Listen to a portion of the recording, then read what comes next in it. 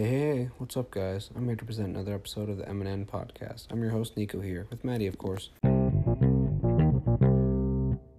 Today we are going to be talking about the Book of Mice and Men. The main chapters we are going to be focusing on are chapters 3 and 4. We are also going to take a closer look at the theme that is being shown multiple times throughout these chapters. The main purpose of this podcast is to discuss the theme of isolation and of loneliness. Let's each provide a quick recap of chapters 3 and 4. Nico, would you like to start first? Sure, why not? In this chapter, Lenny gets a puppy, and he loves the puppy. Carlson bothers Candy about shooting the dog because he claims he's quote-unquote putting it out of its misery because it's so old. Eventually, Candy agrees, and Carlson takes the dog out back. Later, Lenny, George, and Candy talk about getting their own land when Curly comes by.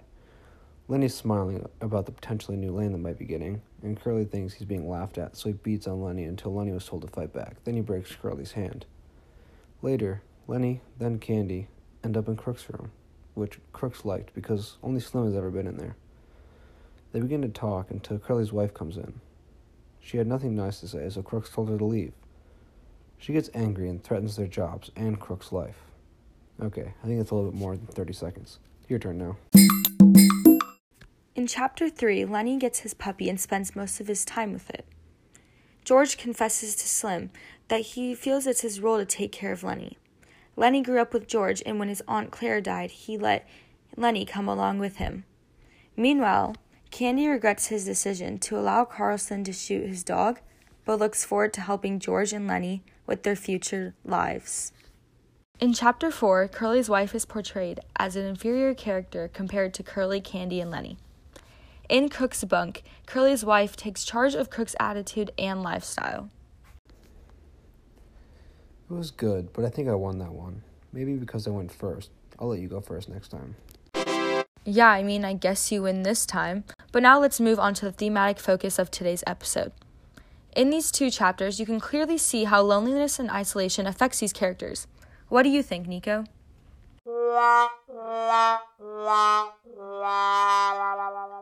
With the topic of isolation, we can introduce Crooks. Crooks is a black man who's just a staple hand, but because of his race, he is forced to live alone in a room next to the barn because the farm is segregated. With the segregation on the farm, they don't all get along with Crooks. He usually tends to be hostile because he's not used to being around people, and isolation has become normalized. Yeah, Crooks is definitely a leading factor to this theme. Another factor is Candy. He's an old man that is missing an arm, and all he had was his dog. His dog was getting so old he knew it needed to be put down, but now all he has is gone. I agree, that definitely is leaning towards the loneliness category. Another that fits into both categories is Lenny and George. Although it's two people, they're isolated from the rest of the world together. They ran away from weed, and now they only have each other. I never really thought of it like that, but I guess you're right. They kept a lot to themselves, and they came to the farm just to leave. Candy could also be included in that isolation with them, planning to buy the house.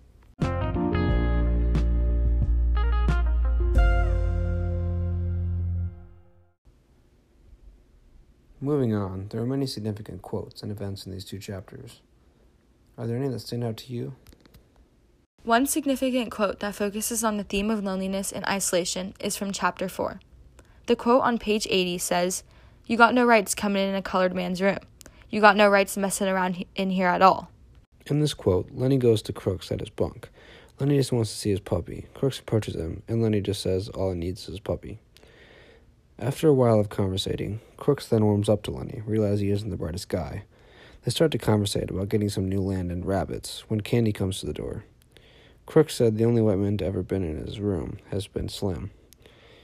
In Crooks' perspective, two random white men walk into his room unannounced, and right when it seems Crooks is warming up to Lenny and Candy, Curly's wife comes in and begins to bother them. Crooks then tries to tell her off, but she fires back and threatens to kill him.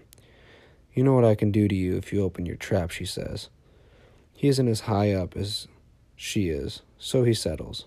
Yeah, going along with what you said about independence is interesting because this quote actually relates to many people's life situations and how they seek privacy and independence among their lifestyles.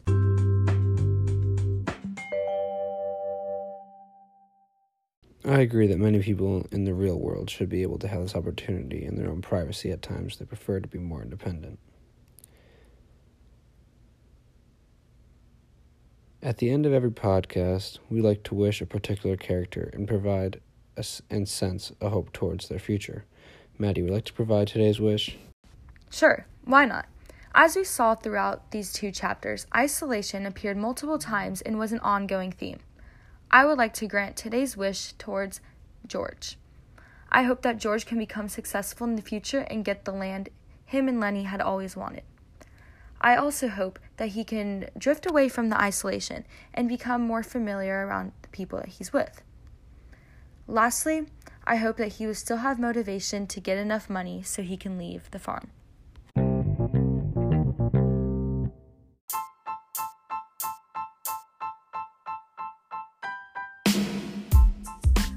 Thank you all very much for joining us today, and we'll be back shortly for more of Mice and Men.